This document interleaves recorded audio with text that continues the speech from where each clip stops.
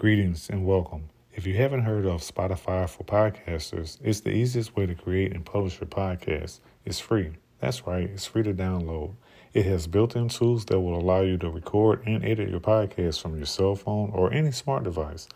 Spotify for podcasters also distributes your podcast on virtually any platform that streams podcasts, like Spotify, Amazon Music, iHeartRadio, Apple and Google Podcasts, and much more. You can even monetize your podcast with no minimum listeners.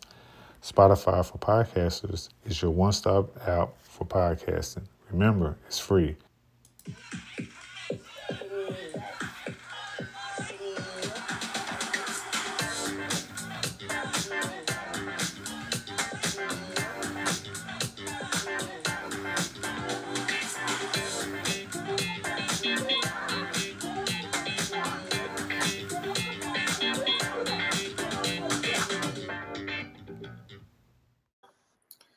Welcome to the Trigger Warning Talk podcast. We are streaming on all platforms. That's right. We are streaming on all your major platforms. We are available also via video for the majority of our interviews.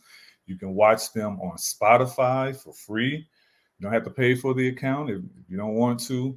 Or you can go to our YouTube channel, which is Penton Pending Consultant Solutions LLC. That's the company's website for the YouTube channel. I have a very special guest in the building today who is going to talk to us about her beloved daughter who's been missing for a number of years. We covered her story a number of episodes ago, but we got her in the house. She's going to talk to us about her beloved, and we are going to do everything that we can to not only allow her to tell her story in her own words. We also want to partner with her as well as the organization that she works with to help find missing persons. Because I told y'all, sometimes some of the episodes that we do, the whole show is about a missing person, not just at the end of every interview like we normally do. Let me get some housekeeping stuff out of the way. So again, this is the Trigger Warning Talk podcast. I'm so excited today because I've been looking forward to this interview for quite a while. Again, we are sponsored by Anchor. We are produced by Pending Consulting Solutions, LLC. We are streaming, again, on all major platforms as well as Audible. So you can get it anywhere that you get your favorite podcast platforms. Here's some disclaimers before we get started. If you are triggered at any point of this podcast, and I mean at any point, and you need help immediately, please call 911. That starts the documentation process. Those calls are recorded. Most of those people that you're going to be talking with are mandated reporters. Be aware of that. They can help you. And also, it's going to be something that you can use in your issue or your situation. So for mental health issues or what have you. If you don't have an immediate need, but you still need help, we provide a lot of resources in every episode. So we have the numbers and websites to the following: domestic violence, which we cover; human and sex trafficking, which we cover; sexually based offenses, which we cover; and finally, missing persons, which obviously we cover because that's what we're doing today also. If you need help with suicide issues, 988, that's the number that the government put into effect nationwide here in the USA, 24/7, 366 days a year, no charge for the phone call, 988. And finally, if you or someone you know and or love has issues with substance abuse, it could be alcohol, it could be drugs, we have 3 phone numbers and websites available for you. Al-Anon for the supporters, Narcotics Anonymous, and Alcoholics Anonymous.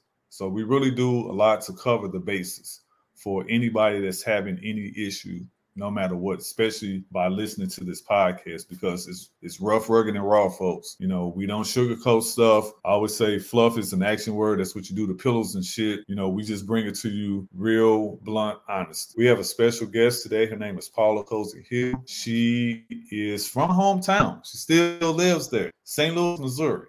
So shout out to my St. Louis sister.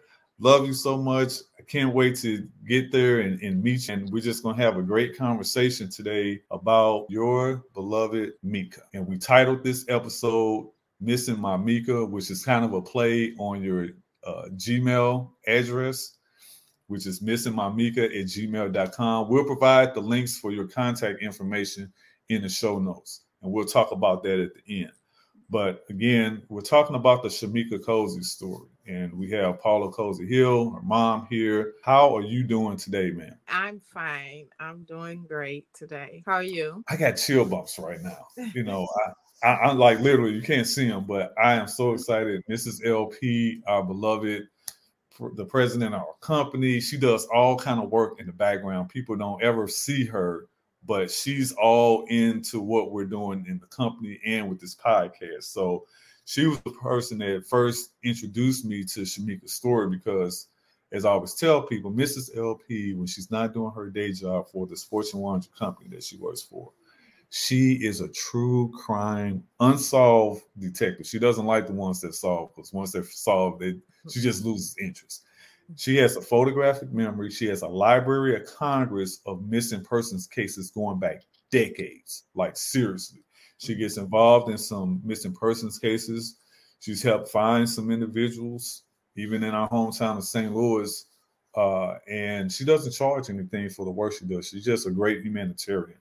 Now, I might sound biased because I'm Mr. LP, but even if I didn't know her and I knew about the work that she does, I would say the same thing. So that being said, I want to play a short video clip before we jump into the story of Shemika. This comes from YouTube, and actually I found this from the Looking for an Angel website. This is the story of Shemika Cosey. I will remember you. Will you remember me? Don't let your life pass you by. Weep not for the memories. Remember the good times that we had. Let them slip away from us when things got bad. Really, I first saw you smiling in the sun. I feel your warmth upon me. I wanna be the one. I will remember you. Will you remember me?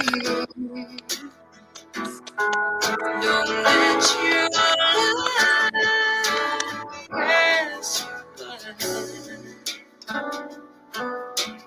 Weep not for memories. I'm so tired, I can't sleep. Standing on the edge of something much too deep. It's funny how it feels so much, but we cannot say a word. We are screaming inside, oh, we can't be heard. I will remember you. Will you remember me? Don't let your life pass you by. Weep not for the memories.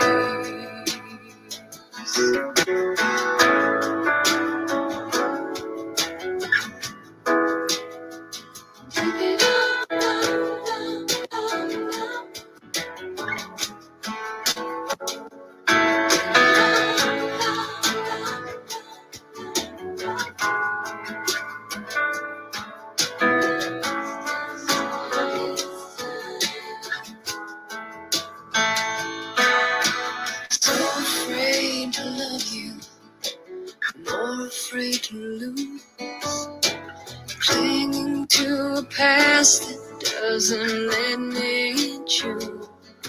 But once there was a darkness, deep in endless night. Gave me everything you had. All you gave me. That was a video from YouTube via the Looking for an Angel website. And it was just a picture collage of Shemika Cosey. Now, I played that because we're going to talk about her case with her mom, Paula Cosey Hill. And I want people to watch this podcast. I know a lot of times people just listen to the episodes, but I want you all to really watch this podcast because we're going to be talking about something that's near and dear to not only Paula's heart, but my heart. And so sometimes when you just listen, you don't get the full effect. That's why they say a picture is worth 1,000 words. Paula, thank you for joining the Trigger Want to Talk podcast. And I want to say to you that from my family to yours, we support you. We're in that foxhole with you. Whatever we can continue to do to find Shemika, we will do. You just let us know we're a phone call away. Tell us in your own words where you would like to start your story about Mika. Ooh, thank you, first of all, for having me. And that's one of the most emotional videos that I have. I know. That's why I got it out the way first, because I'm like, let's just get it out the way first, because, man, you know what I mean? Like, yeah. But I actually just like to start off just talking about what kind of person Mika was. Mika, she was a loving person. She took care of all the kids. She was the babysitter of the family. She looked out for everybody. That was just the kind of person she was. It didn't matter who you were. She gave everyone the benefit of the doubt. In her world, everybody was good. And if they wasn't, she felt like she can handle it. She was strong enough. She was do what she had to do. So I know she was very strong. Let's start from the week that she went missing, because she went missing December 28th of 2008. What was going on that week that stands out in your head? Well, actually, that day, December the 28th of 2008, that day, me and her got up and we went shopping with my mom. We dropped my mom off and we went to one of my friends' house in Baton, Missouri. It's not too far from where we live. And I was I was there and she left and she went walking. And I was upset with her that day because we didn't live in that area. And I didn't understand why would she just take off walking in an area where she was unfamiliar with. Yes, we have been over there a couple of times and she was familiar with the house we was at, but she wasn't familiar with walking around in that area. So I that was a red flag to me. I was wondering why she did that particular day. When we got home, she said she was bored. The first conversation me and her had, she was going to ask her cousins to come over to our house because they do that all the time. Okay. It was her little cousin. So she always take care of them. So that was the original plan. But when I called my niece for them to come over, my niece said that they already had some movies and that she should come over there. Okay. So that's originally how she ended up over there. So my niece came and picked her up. And that's how she ended up over there that night around approximately about 7 p.m. From then on, the information that I received was that they stayed up watching movies. laughing and talking. She was going outside in front of the house. I don't think they was making a big deal out of it because she goes outside. That was normal. Okay. They all went to bed approximately 1:30 a.m.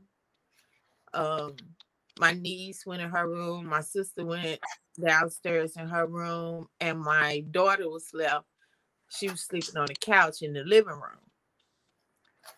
So that was the last time they seen her. The first person that got up that morning was my sister's boyfriend who lived downstairs with her.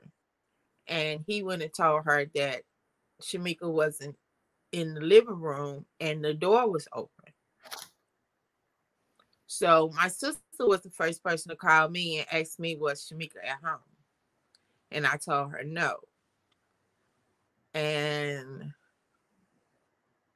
basically that's when the search began. We started calling around. She had never stayed out all night.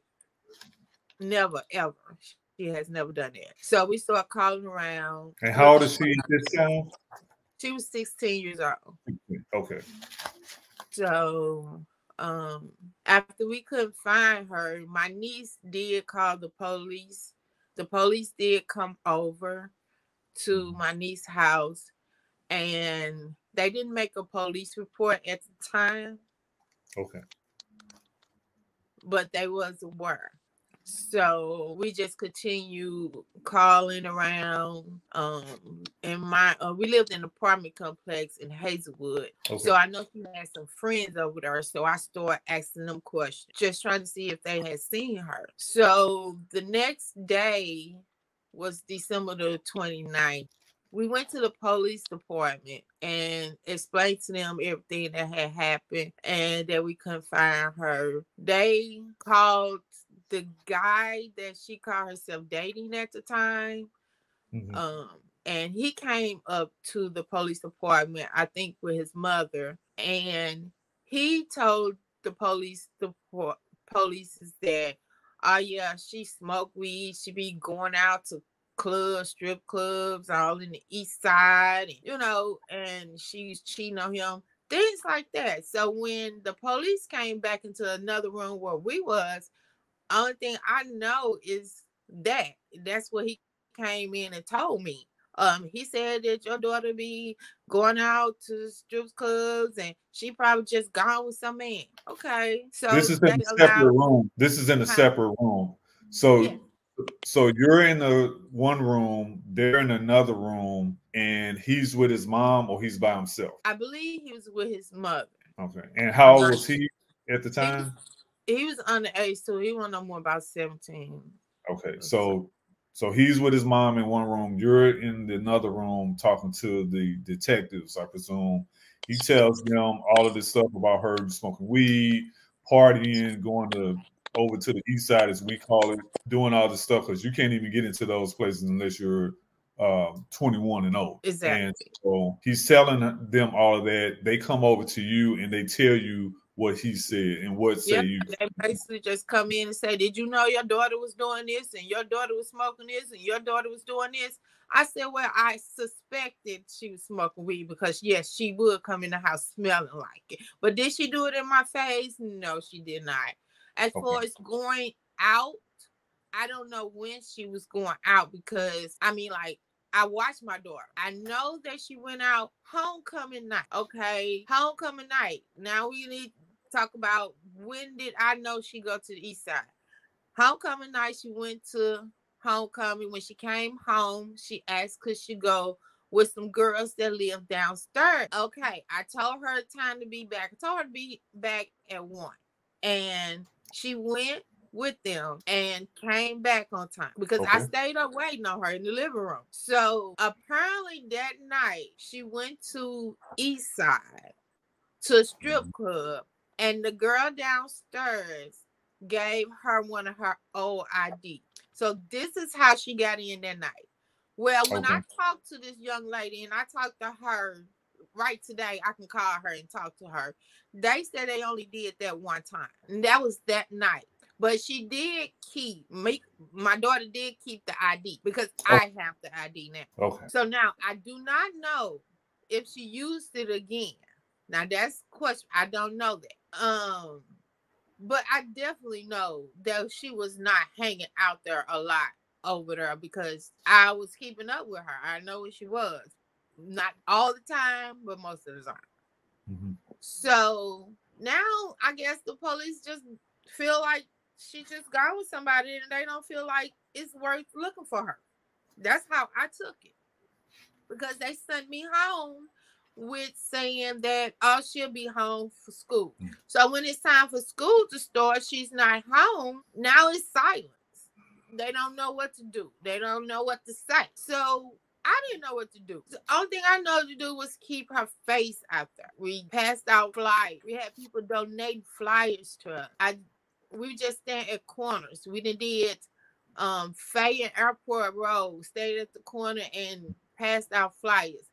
We done been at Natural Bridge and Lucas and Hunt, Natural Bridge and Goodfellow. We done been at that intersection before, passing out flyers. So only thing we knew was to just try to get her face out there. I finally heard about a website called Nameless. Nameless. Mm-hmm.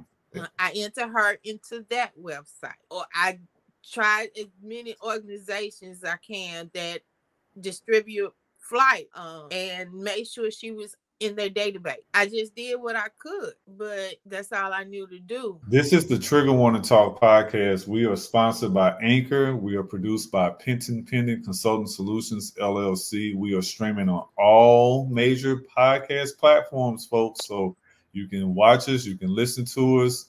We are everywhere that you get your favorite podcast.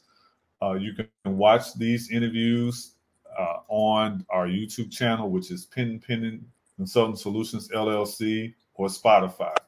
We're talking about the case of missing person Shemika Cosey. I just pulled up the site that you referenced, Paula, and we're talking with her mom, Paula Cosey Hill. Shemika has been missing since December 28th of 2008. NAMUS is a website that stands for the National Missing and Unidentified Persons System. The site is namus.nij.oj.gov. This is the Trigger Warning Talk podcast, sponsored by Anchor, produced by Pending Consulting Solutions, LLC. We're talking with Paula Cosey Hill regarding the case of her daughter, Shemika Cosey, who's been missing since December 28th of 2008.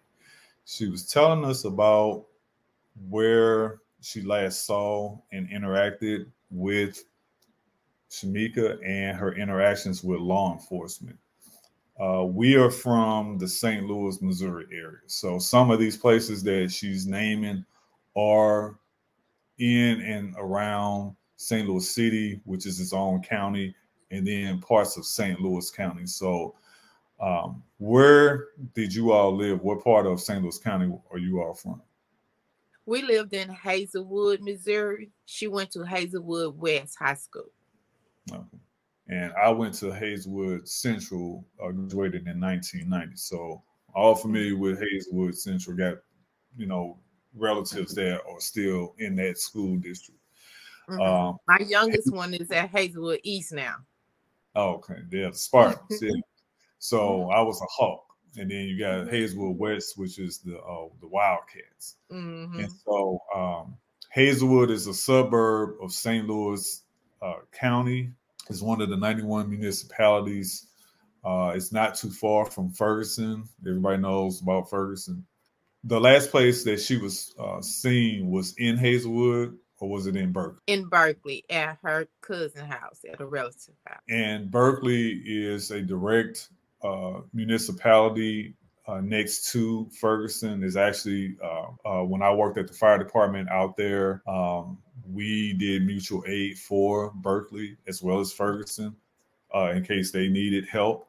So again, I'm all familiar about those areas that we're talking about. When you get home from the police station, what happens at that point? My mind is going everywhere. where is this child? What she done did? What's going on? Did somebody take her? Or is she gone? Is she staying somewhere? All of that was going through my head. So I don't think I could just call people and try to contact them again and just flyers, call people. I didn't know which way to turn because I didn't know, did she leave on her own? Was she taken? Or I did not know. And I had never ever heard of anyone being in this situation, so I did not know who to call, what organization, who was going to help me. Only thing I know is that the police department needed to know, and I thought they would be the one to help me or send me some help, something. I did not get any of that. I got nothing. I just basically went in depressed mode. I did not know how to handle it because I did not know I didn't know what to do. I think that was my why it was so hard because I did not know. I didn't know what to do. I didn't know where to start with something like this. Your child go missing. What do? You thinking the police doing it? You didn't. I didn't know. I needed to be the one out there. I needed to be the one in the police face. If I had to do it all over again, they would never get me out of that department, out of that station. I would just sit there. Yeah. I would just do it so different because in my head I was thinking that they was looking for my daughter. Let me ask you, anybody that's a parent knows that, your kids are your world. They mean the world to you. And when they are not around and you don't understand what's happening and they're a minor, no matter what thing, because kids are kids. Young folks do all kind. I mean, we were young before. We've done young, dumb stuff. I used to hang out with a lot of the security guards that worked in some of these places. And I remember seeing how they would get young girls coming in all the time with fake IDs, and they hold the flashlight up to the ID, look at them, and they pointed at the woman, pointed back at the ID, and they caught a lot of young girls trying to sneak into the club with their cousin's ID, their sister's ID, their auntie's ID, their mama's ID, because they may have looked like that particular relative or friend all the time. Like it happened all the time. And sometimes they would be honest, like, how old are you for real? And they'd be like 16, 18, 17, 15.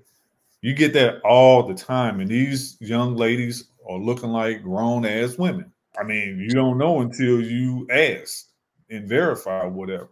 And there were some women, some young girls that got in because they didn't get caught. So it happens.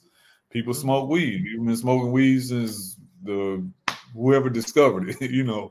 Right. So we know these things happen. Kids run out, not run away per se. We're not talking about that. We're talking about kids sneak out of the house, to hang out with their friends, their boyfriends, their girlfriends, their intimate partners, all kind of stuff. So we're not talking, folks. My child would never, my kid could never do something like that. If you are that parent, I'm going to be interviewing you too at one point, because that's intentional ignorance. And it happens all the time, folks. It happens all the time. And sometimes when these young people, when they get in their emotions and their heads and their feelings because they want to have fun, or they may be having issues that we as parents don't know about because they're not sharing those things with us, because that's happening a lot too. Sometimes they get caught up in situations that they're not ready for. Yes. They may hang out with somebody that they think is safe. We covered the Shanquilla Robinson story. So we did the same thing with Danye Jones when I interviewed Theta Person. He was found hanging in his backyard by his family members. You're familiar with Danye Jones's family. He was a Ferguson activist after the Mike Brown killing in Ferguson, Missouri, back in 2014. And so we covered that case because to this day, Nobody has been arrested. Nobody's been adjudicated. Nobody's been brought to justice. There's no accountability right now. And his mom, Miss Melissa, she is going through, some very traumatic pain right now because she wants to know who is responsible. Yeah. When we're talking about, and you call her Mika, was that your nickname for her, or was that everybody just called her Yeah. Mika? Everyone called her Mika. And she's such a lovely young woman. I'm going to pull her picture back up on the screen here because, again, we like putting pictures to the words. We like bringing life to people because people have lives. And my daughter, she did look older for her age. She did not look 16. And that happens so And this much. is the last picture she took at homecoming. This was the night that we talked about that night. That She night. went with her friend. Yep. This was the homecoming picture. Let's fast forward to the next phase in your investigation. What happens now? You're at home, kind of got, pushed to the side by law enforcement, unfortunately. What do you do? Do you go in mama bear mode? What's going on? Actually, I'm be honest, I totally went in depression mode.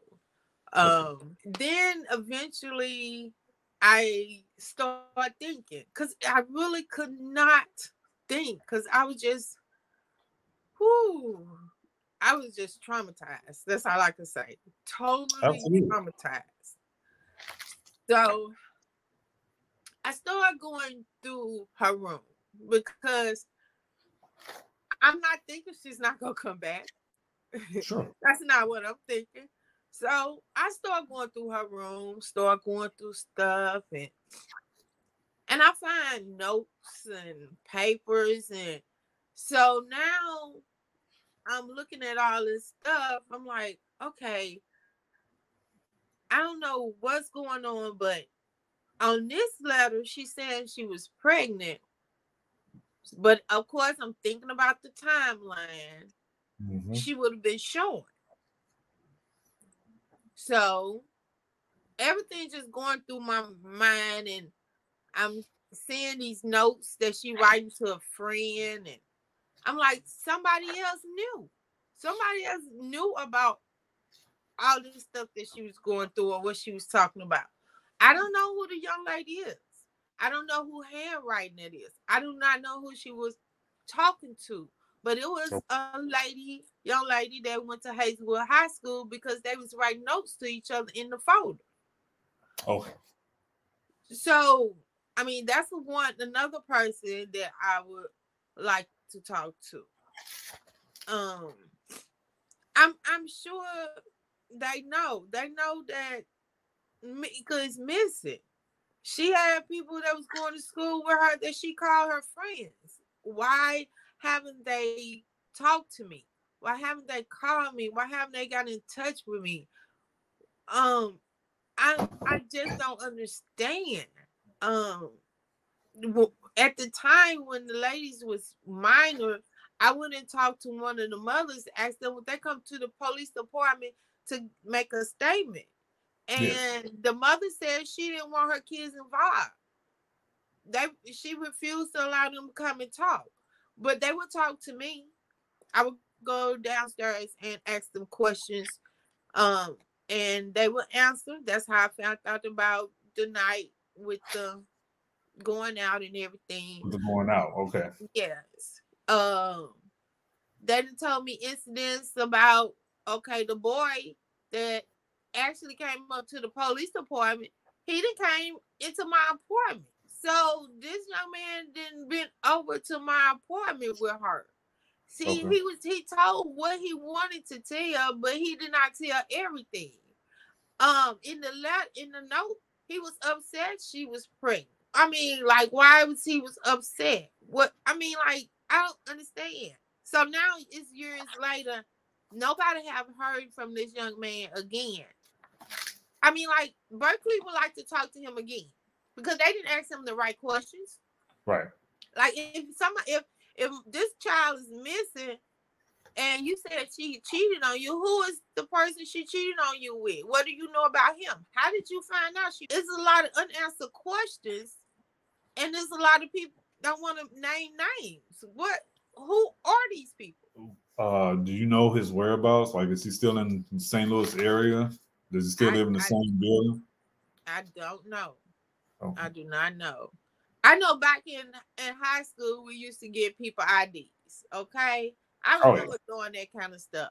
I have another young man that I have his ID, and I see him on Facebook and inbox him, and he never answers. So I don't know if he's not getting my message or he just refusing to answer. I don't know. But she just had his ID. So I just was trying to find out who he is and what do he know. I just wanted to ask some questions. And I'm sitting here and I'm going through all my notes and everything. One of the things that stands out to me as a first responder, because I'm a paramedic and a firefighter. I retired in 2020, been in EMS since 2006. I worked and practiced my whole career in the St. Louis metro area, including St. Louis County. As a first responder, one of the things that brings me angst is to hear how law enforcement dropped the ball, to hear how other first responders, as a paramedic and a firefighter, we don't go out looking for kids. That's not in our scope of support. That's not in other duties as assigned deal. If we come across a young person, if they come to the firehouse, because outside of every firehouse, there's a sign that says, and sometimes it's worded different, but there's like a sign that says this is a safe space for you to come for whatever, period. We're going to get you whatever help that you need from the start. We may not follow through with that, but we're mandated reporters. So if she was in trouble, she could have gone to a police station. She could have gone to a fire department, firehouse. She could have gone to a private EMS service that they have in St. Louis. They got a couple of them. She could have gone to the city fire and EMS because they have ambulances also. So she could have gone to a sheriff's office if she was in county. There's a number of places that you can go if you are in trouble. If you and I'm not saying that you've done something. I'm saying if you feel threatened or in trouble, you can go to a hospital. Any hospital. Mm-hmm. You don't have to have a medical issue. You can walk into any ER. You can go into any urgent care. You can go into some doctor's office. It could be a podiatrist's office or something like that. You can go anywhere because all of those people are mandated reporters. You can go into any school. It don't even have to be the school that you attend. It could be a grade school, a high school, elementary school. It could be a daycare. It could be anywhere. All of those people that work in there are mandated reporters. All you got to do is say, I need help. They're going to get on the phone and call 911, and that's how the process starts. So we're not talking about, and I tell people that because I want them to know, especially parents, I want you to understand how important it is to be aware of where you can get help. It's still, the onus is still on law enforcement to do their part as far as doing the investigation. I like that you referenced the nameless site. There's a number of sites that Shemika's poster is on. The National Center for Missing and Exploited Children. She's on their site, the FBI.gov. She's on, there's a site called DOE Network. They're an international missing persons organization. She's on their website. Charlie Project, if you go to charlieproject.org, she's listed on their website. So these are national and international organizations, including law enforcement. Like I said, she's on the FBI's website for missing persons. So this is serious, folks. Like, we're not playing around here. And this goes back to 2008. Let's fast forward. So between 2008 and 2022, what's happening What's been going on? Just me, just trying to keep her name out here. Just trying to keep the awareness going. Just trying to get people to understand missing person epidemic. This is real. I've been the very first person that I met with a missing family member was Theta person. She was Theta Ferguson at the time, and I went to visit her at one of her events that she had, and that was the very first time I met her. And she was had a motorcycle event ride, and I came out, and she was so happy to see me and with open arms. I was so excited because I did not know how she was going to react to me coming to her event. So I've been knowing her for a while now, and now I'm a board member with her foundation called Looking for an Angel. And we work together on spreading the word about the missing person epidemic and trying to help families navigate and again have help when they go to this police department and report their loved one missing. You going to need help because you just don't know what to do. So Looking for an Angel, you can call her and she will definitely help navigate through the missing person process and help get your loved one in other websites and start to search and talk to law enforcement. All of that. She does all of that. She would definitely help with all of it. And I am so blessed to have met her. And she helped me, just be in a circle and community with other missing families with missing loved ones, so that way you won't feel alone, like you're the only one in the world in this. It helps. It helps because you listen to other people's story. You couldn't even imagine some of the stories I've heard on how family members come up missing. Let's talk about that, because I'm glad you mentioned that, because you read my mind. I don't know. It must be the St. Louis connection. We got the Missouri thing. We got the show, because we're from the show me state. So we're about to show you what we're talking about. I gotta say, I was born and raised in Mississippi. I moved to St. Louis in 1990. That's all right. You adopted. So I gotta represent my Mississippi. That's all right. You adopted. That's all right. You still part of the family. You know what I'm saying? That's all that matters. You are listed as a volunteer coordinator for the Looking for an Angel website. And again, folks, you got to watch these podcasts also, because you miss some of these things that I put up on the screen. You can't see that when you're listening to it, although we love our listeners.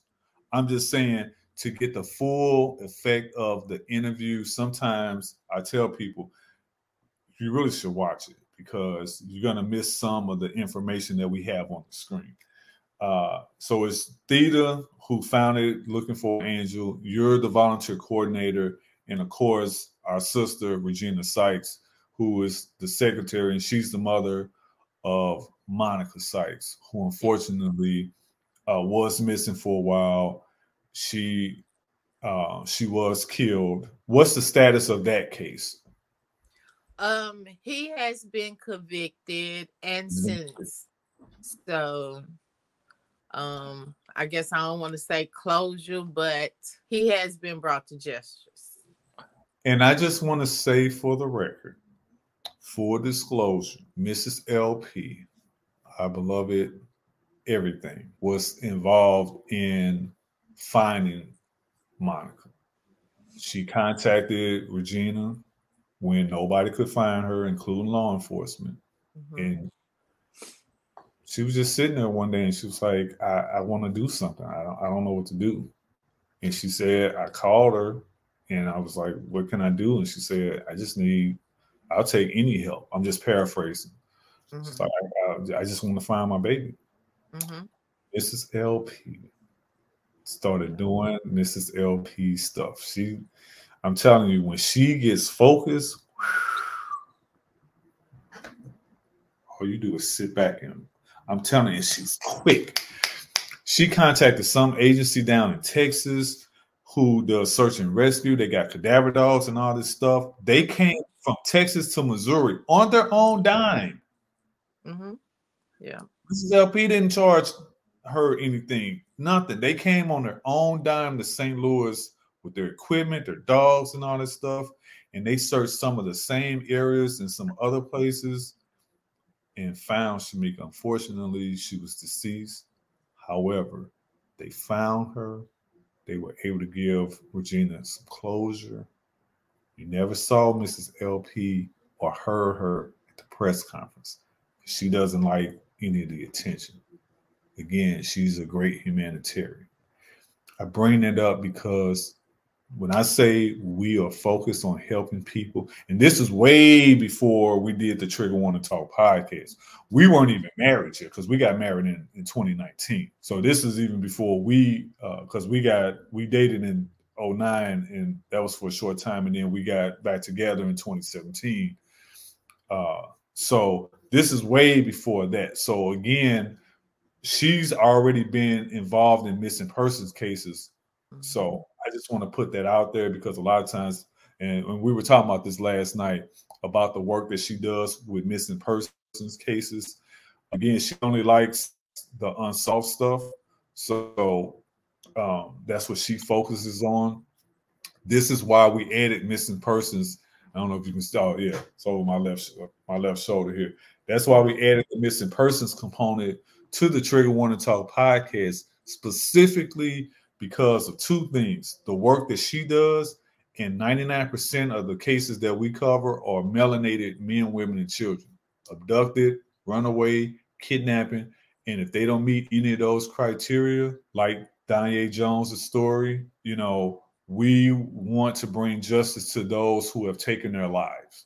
Mm-hmm. Yeah. So that's why we cover these cases or whatever. Again, my flowers and shout out to Mrs. LP for the work that she's doing and for giving me the courage to add this component to the Trigger Want to Talk podcast. I want to ask you a number of questions. And I got one question. I had 27 parts to it, but Mrs. LP doesn't like when I go there and do that. So she said, can you consolidate it to about maybe 3 to 5? I said, okay, I got you. So, and this is not in any order. This is just me. Right. As a dad, as a parent, what is the first thing that you as a parent should do upon realizing your child is missing? We're not talking adults right now. We're just talking minors, so under 18, because the conversation switches somewhat once they're 18 because they're considered an adult legally. Mm-hmm. What should a parent do once they realize their minor child is missing from birth to 17.9? Get a picture and take it to the police department. Okay. And then start your search. You start doing your work because you're going to have to do the work yourself because you're going to want it done immediately. And I'm not going to say the police is going to move immediately. So, with that being said, go make your police report. And let people know, you do not have to wait 24 hours. It is not allowed anymore. As soon as you feel like something is suspicious about a loved one not showing up somewhere or disappeared or something, you can go to the police department and you can take your picture and say, I have not seen this person in 8 hours, because it does not matter. And this is not like her. This is out of her ordinary. So now you already went up there. You're not guaranteed a police report, but they do know. So okay. Now you can start your searching. And you got to start on your own, calling the closest relative, the last place they was at, checking and asking a lot of questions. People talk. People talk. Just ask them questions. They would talk. They would talk about what they heard. I mean, some things not true, but I get all the information, whether I have evidence of it or not. I know it. You know what I'm saying? So that's first thing. Do not disregard any information. That's very important because you don't know how it's going to connect with something going on. So, like I hear some, ain't no such thing as my child wouldn't do that. There's no such thing. We don't know. We don't know where they made to do it, forced to do it. So you don't know. So that's my very first advice. You got to stay open, and you have to communicate, because you have to say those things that people might judge you about. Okay, my daughter was smoking weed. I'm here to confess that. Okay, so we can go and move past that. Now let's move past that and see where she at. Okay, so some of those things that you want to keep in the family, yeah, some of them have to come out. That way you can get a clear understanding and you can move past that. And that is not an issue. The issue is she is not here with her family. So you're going to encounter all of that. What people say, if it's a runaway, even if she done did it before, my daughter never did this before. So that was my big concern, that they ignored it and she never done it before.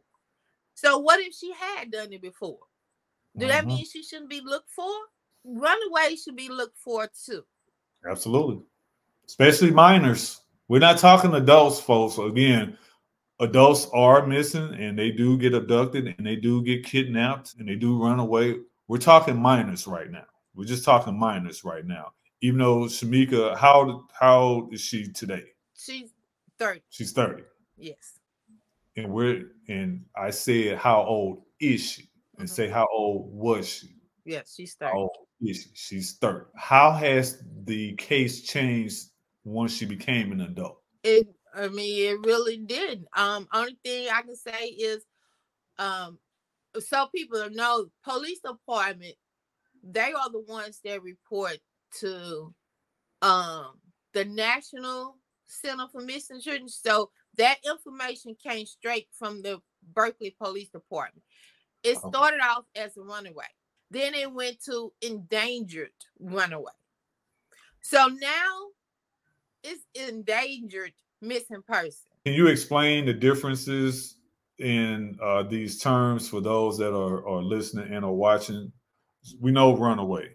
What is endangered? Runaway. Mean? So when you become endangered runaway, so now it's been a long time, and now it might not be a runaway.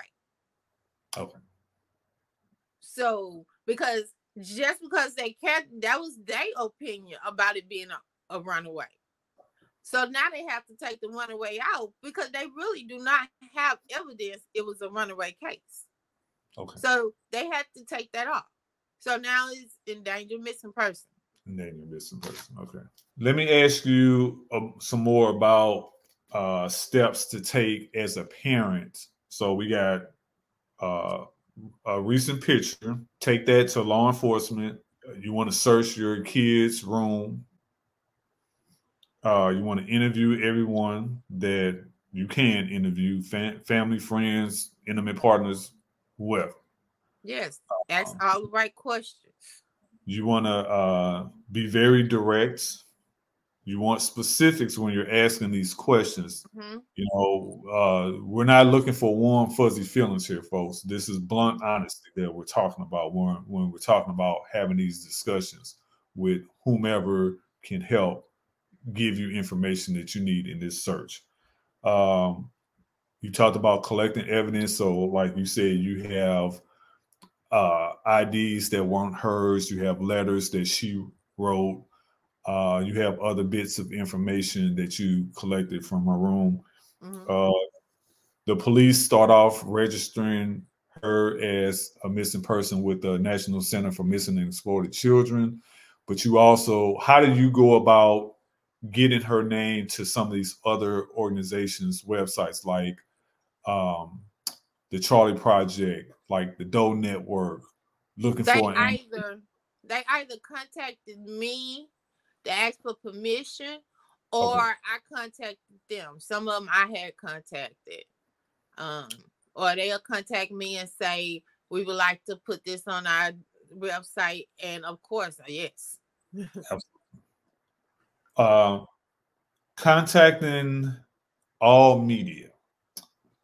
When I say all media, I'm talking about contacting all media. The print media, which is the newspapers, it could be local, it could be as small as whatever newspaper in your location, or any major publication, like the big newspaper in St. Louis is the St. Louis Post-Dispatch. Yeah. You have a black newspaper that has nationally been recognized as the best black newspaper in America, which is the St. Louis American. So shout out to them and the work that they've done for decades.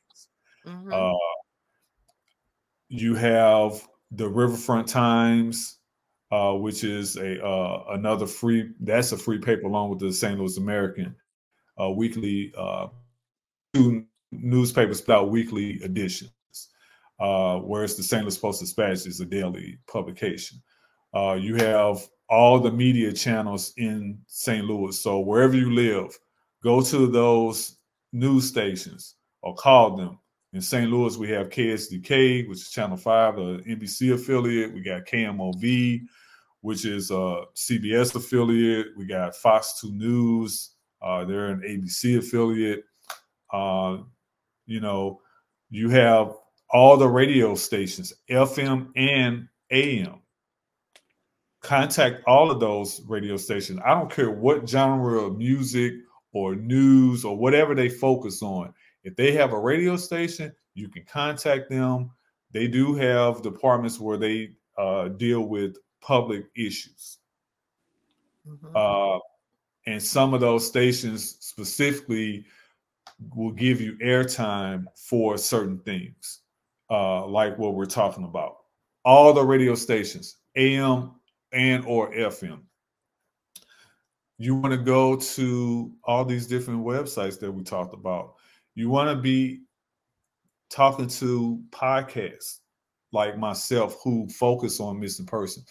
There are a number of podcasts that are out in podcast world, as I call it, that talk about missing persons. Now, we are the only one that focuses on missing persons, human and sex trafficking, domestic violence, and sexually based offenses.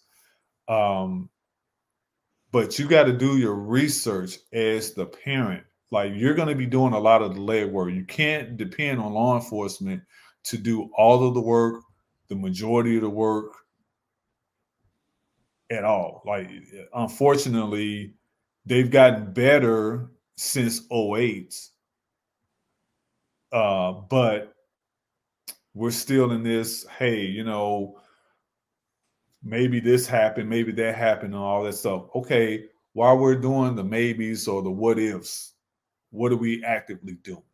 Mm-hmm. So, one of the other things I wanted to ask you about is when it comes to friends of hers, just like in the Shanquilla Robinson story, when they came back from Cabo, they met with the family in the family's home, in her home. They gave this cock and bull story about her having alcohol poisoning, but we know that wasn't true.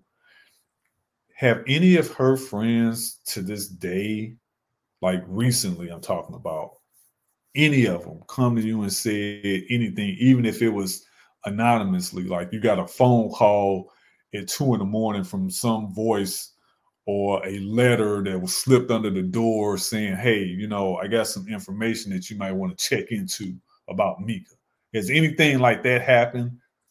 Anything falling off a truck that would give you a clue to her whereabouts, possibly? What are you hearing most recently about her from anybody that may know her? No, the most recently person that I talked to is the person who I have that she used to get in the club. Okay. That's the young lady that she went with that night. Her and one of her sisters. So them two sisters and my daughter was the one they went out tonight. I talked to her and she told me what happened that night. Um, but she said they didn't do that anymore. I mean, like, she just told me everything she knew, and we just we both trying to figure this out. You know, when we're talking about things to do in terms of how to report and search, one of the other things that I want to bring up is from a first responder perspective, do you have any local meetings with other first responders in terms of when your organization looking for an angel does events? Are you bringing them into the fray? Are you bringing them into some of these conversations that you have about what we can do? Because you know we do have a responsibility of sorts, like I talked about earlier, providing these safe spaces for people. But what I want to do is I want to talk to other first responders and say, hey, you know, let's have some type of like a 3-ring binder in every firehouse, at every EMS organization, maybe even in the squad cars of every police car, just some 3-ring binder that contains missing persons information, you know, and I think having that stuff is helpful because we come across people all the time in the course of our duties. EMS calls we get all the time, fire calls we get all the time, law enforcement related calls we get all the time. And there are times when we all come together on one call. We Right. may come across somebody who, and there's been times where law enforcement and EMS and fire have come across people in an emergency call that they found out, oh, this person was actually missing. This person was actually, you know, it came out as a fire call. And when they got there, you know, they go in and they get everybody out. And as they're doing the IDs, well, these people were being trafficked. Mm-hmm. They were missing. They found out they were being trafficked or, you know, something like that. So again, law enforcement, EMS, and fire directly work with each other. Sometimes we find out stuff that we weren't even looking for. You know, I just came to the call because it came out as a chest pain call, or it came out as an unknown EMS, and I get there and in doing my assessment, which I have to do, I found out that this person was missing and been missing for 10 years, you know. But they called about because their arm was injured or Mm-hmm. something like that.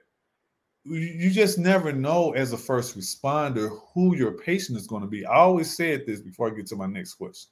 My biggest fear as a first responder, especially as a medic, is getting suited and booted when a call comes out, going lights and sirens to the call, and showing up, and my patient is somebody that I know, especially if it's a family member. You know, that was always my greatest fear when I was active in the field. We Mm-hmm. got to be prepared for that, just like we got to be prepared to encounter people that possibly are missing, possibly. And I bring that up because my next question goes into: do you believe that she's been trafficked, human or sex trafficked? I do. And the reason I do is because I just keep hearing about an older man. I keep hearing it's the things that I'm hearing about her case, like when I talk to people or say like this car that I seen her get into. I don't know who was driving it, but I do know it was a nice, expensive car. So who was driving that car? Do that they know she missing? Why they haven't contacted me? Um, I it's all of that.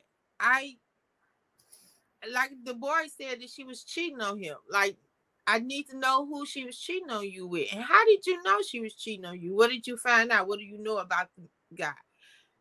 It's all those questions. And her talking about she might have been pregnant. What if she did? What if she was pregnant and somebody didn't want to, nobody to know? All right. And took care of her.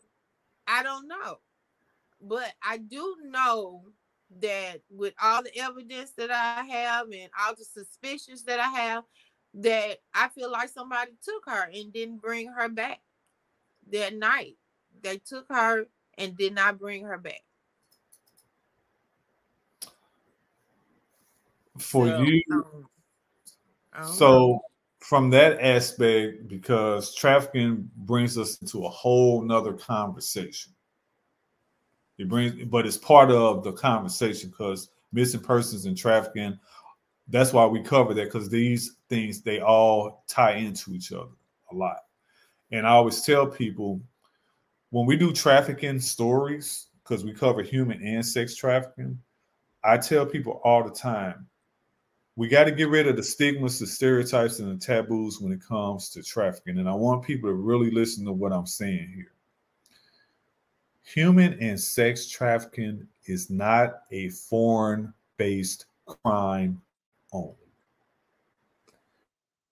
Trafficking is a worldwide epidemic. Most people believe when it comes to human, and let me be very clear, most people believe when it comes to human and sex trafficking, these are individuals who are being shipped to the US from Europe or Asia in some fucking shipping container, coming across the Atlantic Ocean into some port called New York or Baltimore or Florida or wherever. And that's not the whole picture. Or they believe that they're being thrown in some people mover, like some truck or something like that, some van coming across the US Mexico border. I did a story on a missing person case on the Trigger Wanna Talk podcast about a young woman who was 15 years old, Paula. 15 years old in Dallas, Texas. She was at a Dallas Mavericks NBA professional game in Dallas with her dad. She tells her dad she has to go to the bathroom. She goes to the bathroom. The dad doesn't see her for the next 11 days. That day that she went missing, of course, she didn't come back after a certain amount of time. They got security involved. Nobody could find her. He went to the Dallas PD, filed a police report. They started doing their work. Like you said, and like we said, law enforcement does not always work like that. So after a number of days, Dad was like, I'm not satisfied with what the progress is with this case. So I am going to contact a missing persons organization. He found one, I think it was either in Houston or San Antonio, a few hours away from Dallas or whatever. Gave them her information, so a picture, recent picture, and her demographics and all this stuff. They started doing their research. Maybe went on the dark web. Who knows? You know what? They found her. She was being trafficked online. You know where they found her, Paula? Where? Oklahoma City, Oklahoma. Now, Texas and Oklahoma border each other. Oklahoma is north of Texas. Found her in OKC. They contacted OKC PD. OKC PD raided this motel that she was being trafficked in. Whoever the guy was had rented out, like, I believe it was 8 rooms or something like that. She was being pimped out. Rescued this young lady. Arrested all of those individuals that were there and reunited her with her family. She was missing. She was trafficked. She was being sexually abused. I mean, that's 3 of the 4 things that we cover on this podcast alone. She is a United States citizen. She's not a foreigner. She wasn't born in a foreign country. None of that stuff.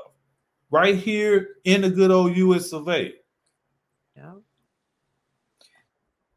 Yes. It's I mean, I think people don't realize how big it is here, but it is big. It's big money. Big money. And and let me tell you, the person next to you sitting beside you could be getting paid to lure you into it. So don't forget, you have people who gets paid to lure sex traffickers into this world. So it can be anybody, your niece, nephew, sister, brother, anybody. If they want to check, they get a hold to the right person who paid for that. That's how it happens a lot of times. So don't think that person directly is the one picking up these people, because it's not like that. They getting people to do this. They getting younger people to do the young men too to do this to women. Some of the men are getting done also. Don't forget, they traffic men too. These That's boys, right. they all that is getting trafficked. And then Absolutely. another thing, I don't understand why the school's not involved more. When my daughter went missing, I went up to the school, they did not know. So when a minor gets become missing, so that's not one of the things that people should go do. Go to the school and talk to the teachers, the students, and principal, bus drivers. You know what I'm saying? All of that. Everybody, if you didn't been interacting with this person any type of way, I feel like you should be talked to. That's right. You may see something, anything. You never know what you done seen that might help this case. It's always the smallest detail that sometimes breaks the case wide open. Mm-hmm. Always. The smallest detail can break a case wide open. And we know this even historically, sometimes stuff that people overlook. You know, everybody wants to look for the smoking gun. You know what I mean? Like, oh, she packed a bag and that bag is missing. So she ran away. That happens sometimes. Mm-hmm. But there are times like in this situation where she's not missing any luggage, right? No bag. I have her overnight bag that was left there that night.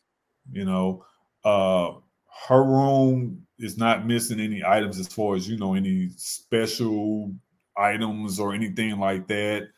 You know, special picture or pictures, uh, you know, whatever she had on her, you know, as far as you know, that's all that's missing.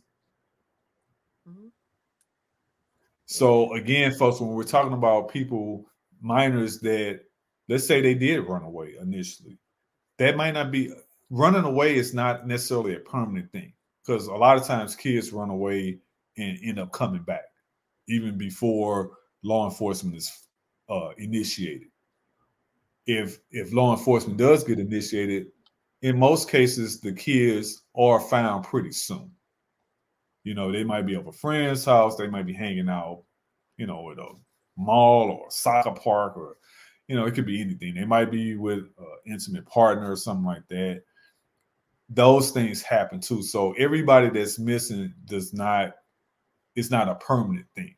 That's what I want to say to people. So, you know, law enforcement is doing a good job with finding kids because a lot of times they will find them pretty soon, but they haven't been found within a week, I would say. Man, it just gets harder every time. Every hour it gets harder and harder because you don't want to thinking that this person may be hurt, injured, or worse. Um, we want to bring light to every story, and we want to educate people and bring advocacy and awareness. What do you say again? We're talking about how to report these situations. So we left off at contacting all media. What else do you suggest a parent or parents do, or the family or the community? Because sometimes, and I know you all have organized search parties in your community. What do you say is some more things that you'd like to add to this list of what to do in the search and reporting aspect? Make a flyer with Oh, as much information on it as you can. That flyer needs to have all the information on it. Different pictures, because we can look different ways with our hair done different. So different pictures on the okay. flyers. Um, explain. People be want information. Put it on the flyer. The circumstance of the person missing Okay. makes them react more. Um, and get to social media and get out here in the streets and start passing those flyers out. And social media has, oh my God. Oh my God. Social media is just awesome right now. It is. Tell It's us. just awesome because I mean, now you go make your police report and you make a flyer and you just put it all on the internet and it just goes. People are sharing, they trying to figure it out too. So you got all kind of people trying to figure out what happened and they giving you information. So it's an awesome thing right now for looking for putting flyers, missing person. It is. I agree with you 100%. You want to use social media to your advantage because when these cases come up, when social media gets a hold to it, you got a lot of free keyboard warriors, a lot of free work. You got so many people, like again the Shanquilla Robinson story. Once that video went viral of her Mm-hmm. being beat, man, social media rolled up their sleeves and Yep. really start putting in the Mm-hmm. work. Really Yep. start putting That in the broke work. the case. Mm-hmm. That really Mm-hmm. made gave it international attention. All the major news sites. I'm talking about internet, the CNNs, the MSNBCs. I don't know if it was on Fox News. I believe it was. Uh, but all the major news stories have talked about it and gotten involved. Tamika Mallory, who has been an activist in a number of cases like the George Floyd Mm-hmm. situation, the jailers and different things like that. Yeah. She was on Roland Martin recently talking about what Mm-hmm. she's discovered in her investigation. She gave $500 to the family. She was here in Charlotte because this happened here in Charlotte where I am now. Mm-hmm. This is where the family lived, not where the incident happened. And so the funeral was November 19th here in Charlotte. There's a big GoFundMe page that's raised over $350,000 so far. You had people like Kyrie Irving, the NBA basketball player, donating money. He donated, I think, $65,000 and stuff. So there are a number of celebrities that have gotten involved in this case of her death. Who was responsible?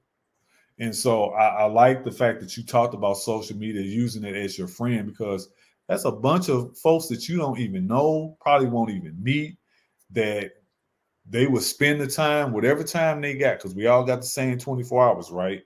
Some Mm-hmm. people get really involved in it when they finish doing their day job, when they on break or whatever, they start doing their research and stuff or whatever. So social media can really be a help. A lot of times people give social media a bunch of flack because it's gossip, it's this, is BS, and people just showing their figures and all this stuff or whatever. And it's like, yeah, that stuff happens, but there's a lot of positive stuff that social media does too. So we want to give a shout out to social media platforms that are um, being made available to the families. We want to give a shout out to those in social media who are spending their time and their talent and their skills. Some of these people may work in law enforcement or first responders. Some, they might just be a cook. They could be a doctor. They could be a Yeah. plumber. It could be whomever. They just got the time and or interest, and it's a way to give back to your humanity. Because me as a father of a daughter who will be 15 on Christmas this year, I don't know what I would do if she went missing. I mean, we know what we say, we know what we would do, but until it Right. happens to you, like you said, you went home and you just went into this depression mode. So you never know how you're going to react when it happens to you. Mhm. We want to give Mhm. other parents the strength, the courage, and the wisdom to say, hey, you know what? Have your moment. Have your moments. When you're ready, here's some of the things that can help you find your missing loved one. I got on the screen Yeah. here one of the flyers that was created from, this is from the Looking for an Angel site, and it also in part is from the National Center for Missing and Exploited Children, some of the information. And so one of the things that I like that you said was have as much information on the flyer as possible. Because like on Shemika's flyer, you got, it says missing Berkeley, Missouri, missing December 30th of 2008. Her birthday is October 1st, 92. Sex female, race black, hair black, eyes brown, height 5'5", weight 160 pounds, age at report 16. It has her name on it, has her picture. It says Shemika Kianta Cosey went missing. Uh, it gives the address in Berkeley. It said her ears are pierced. She may go by the nickname Mika. Excuse me. Anyone having any information should call the Berkeley Police Department and enlist the phone number. I've seen flyers where it lists tattoos, where they are, how they look. Um, it gets really detailed if they hair, Mhm. especially like a lot of women and men or whatever gender you are, people color their hair. They may have galaxy hair where it's multiple colors in it. And so they'll list all of those things. They'll list whatever you want them to list in this flyer, you know. Mhm. Uh, so I just want people to understand how important it is to be very upfront with what your goal is. Your goal is to have law enforcement partner with you in finding your loved one. We know that this is not their only job. We know that they have other responsibilities. However, law enforcement sometimes makes certain cases a priority than others. And I'm just going to say Mhm. it because it's true and they know it's true and we know it's true. For example, the Gabby Patino story. Everybody and their mom in law enforcement was involved in that case. And they should have been. And we want that same energy and that same media coverage and that same attention and those same resources that Gabby Patino and her family got. We want the same thing for the Shemika Coseys of the world, Mhm. for anybody that has a missing person in their family. We want the Mhm. and Gabby was an adult. We're not talking about a minor here. Gabby was a full-grown adult. So what are we talking about, folks? Same energy, same attention. That's all. Melanated, not melanated. Same energy. Different folks, same strokes. That's all we're asking for. That's how you help us get back to our humanity. That's how you reinforce support. That's how you reinforce confidence. That's how you reinforce cooperation between the public and law enforcement. Mhm. That's it. Yeah. When we're talking about defunding the police, I say we don't have to defund any organization, any police department. We don't want to defund the police. We want the funds that are used primarily for improvement in supplies in terms of weapons and equipment. We want some of that money to be moved over to some civilian review boards. We want some of the money to be moved over to the missing persons section of that police department. We want some of those funds to be moved over to, active shooter training. We want some of those things to be moved over to community policing. That's what defund the police means. It means take some of those funds away from the guns and the weaponry and the equipment. Yes, they need to be suited and booted. We know that. They've never had a problem with uniforms and weapons in the police department. We want those entities to bring more money to some of these other divisions that they have in their department. That's all. So, what would you like to say in close? Yeah, go ahead.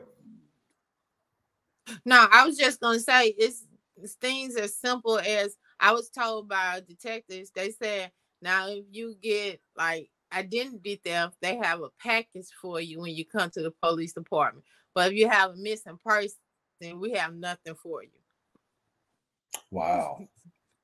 Yeah, that's exactly how they basically just. I was like, okay, I never thought about that. Speaking of there law are protocols. Yeah, they can write down protocols on what they can do and what the family should do. So I think that's something just as simple as just getting it into place. Speaking of law enforcement, do they contact you like once a year to say, hey, you know what? We got this report, like the day that you reported it. Is it like a yearly follow-up from the police department saying, hey, I just want to give you a status update on the case? No. They're not even doing that? I have emails where they haven't even answered me, so no. Wow. Yeah. So that's a problem. That's a huge problem. That's some of the things that I want to address with other first responders, specifically law enforcement, to say, can you at least do a yearly update, contact, phone call, email, something, both? Have whatever the detective that's assigned to the case, even if it's a cold case, it's still a detective assigned to the case. Hey, we just want to call you and get an update on what's going on. Yeah. Like that's easy to do. That's easy to do. You know what I mean? Like, otherwise, it's almost like, well, it's not just a cold case. Like, y'all are done with it. You know what I mean? Like, if you're not at least calling me once a year on the date of the anniversary that I reported it, if you can't do that, like, to me, that doesn't instill confidence that you're really looking for my loved one. And that hurts. That causes trauma. That causes all kind of things. You talked about depression. We're talking about mental health, folks. Mental health crisis, I always say, is the world's oldest continuous pandemic that's been around since the beginning of mankind, and it's not going anywhere. And until we deal with those things that affect our mental health, we're going to have more people having depressions, having anxieties, having PTSDs, having all kind of other issues. They might start doing negative things to themselves. Suicide rates are going up. Substance abuse issues are going up in families, whether it's alcohol and or drugs. Homicide rates are going up. One or more people, including some of these mass shootings or whatever. A lot of that plays a part into the mental health aspect of that person who is doing something to themselves, to another person, or to other people. So we can't drop the ball when it comes to something like a missing person case, because we don't know how far the wave or the ripple effect is going to touch everybody. And for those that don't have a loved one that's missing, it's about education, advocacy, and awareness on this platform. Shemika, Cosey, in her life, matters. She is still missing, along with 64,000 other Black girls and counting, because that number probably has gone up. Yes. She is a melanated woman now. She was a melanated young woman when she was missing back in '08. She was a minor. And we just want to know where she is. So, what information do you want to provide to us as far as contact? Who can anybody call, contact? Who all and where all can people go if they have any information about the whereabouts of Shemika Cosey, good, bad, ugly, or indifferent? The mic is yours. Okay, first you can contact me, her mother. I'm on Facebook as Paula Cosey, Cosey. I also have a Facebook page called Searching for Shemika. I am administrator over that page also. And my email is missingmymika@gmail.com. MISSINGMYMIKA, You can contact me that way. Or if you want to call, my number is 314-299-1320. I'm open for any kind of conversation that you have, that you can give me anything about my child. I'm listening. We're going to have a number of links in the show notes for this podcast episode where people can get in touch with you, the phone number, the Facebook links, and all that information for Shemika Cosey. We're going to move over to the last segment, which is our missing persons case. Even though we're talking about Shemika's case, I want to bring up another local missing person case that our beloved sister and friend, Theta Person, posted 12 hours ago. This is the case of Tyrone R. Walker. Tyrone R. Walker he is a melanated young man. I'm just going to read the flyer, and this is from Looking for an Angel Incorporated. It says, missing Tyrone R. Walker. Missing, hashtag please share. St. Louis County, hashtag everybody is somebody's baby. Tyrone R. Walker was last seen after leaving the Florissant Police Department. He may be in need of medical attention. Missing adult, Tyrone R. Walker, date missing December 2nd, 2022, age at report 32 years, sex male, eyes brown, height 5'6", weight 170 pounds, has facial hair. So he has a beard if you look at the picture, and a mustache. No goatee, just has a separate mustache, and then he has a really short beard. He has tattoos on both arms. If you have any information about this case, please call the Florissant Police Department, and that's Florissant, Missouri, which is a suburb of St. Louis. Florissant Police Department at 314-831-7000. Again, if you have any information about this case, please call Florissant PD at 314-831-7000 or call 911 wherever you live. If you live in Spokane, Washington, if you live in Washington, D.C., if you live here in Charlotte, North Carolina, if you live in Key West, Florida, if you live in Minneapolis, Minnesota, or Portland, Maine, and you have some information about this case, call 911 or call the Florissant Police Department, and they will help you get that information to the detectives to find Tyrone R. Walker. That's it for this episode of the Trigger Warning Talk podcast. We want to thank you again, Paula Cosey Hill, for sharing your story about your beloved Mika. We believe that she's out there somewhere, and we hope and pray that she is alive and that she just can't get in touch with. We hope and pray that she's not in a position that,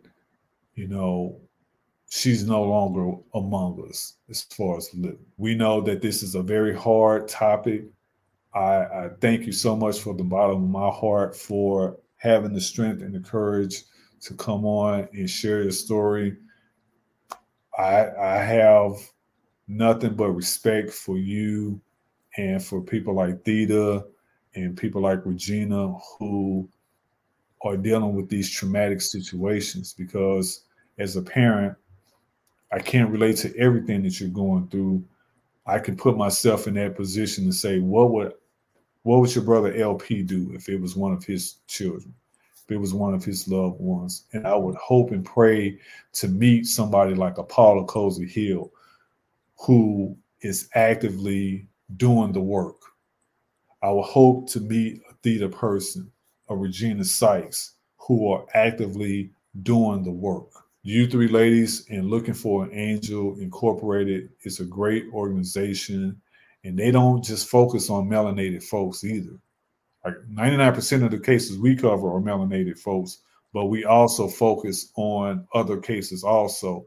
So when we're talking about missing persons cases, I just want to highlight that for the audience to let you all know that their organization focuses on anybody that's missing, anybody.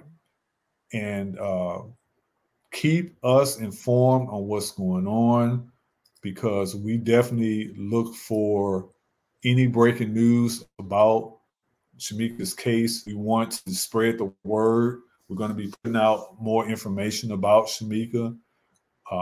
And we just love you. We just love you to death. And I can't wait to meet you in person, because that's what we do in St. Louis. We love linking up, love having hugs and conversations. And we're going to continue to work with you to help find Shemika Cosey. For the Trigger One to Talk podcast, in closing, I like to say, live in awareness, never live in fear. Watch your six, meaning watch your back. Make sure that you remember it's not a matter of if, but when and where an active violent incident or violent critical incident is going to happen. At a church, at a store, a shopping mall, school, hospital. Any active violent incident can happen, even in your own home. If you need help, start the process by calling 911. I know we've talked about some of the angst that we have with 911, but still, there are people that work in the 911 system, like myself, who care. For the Trigger One to Talk podcast and for Paula Cosey Hill, LP out.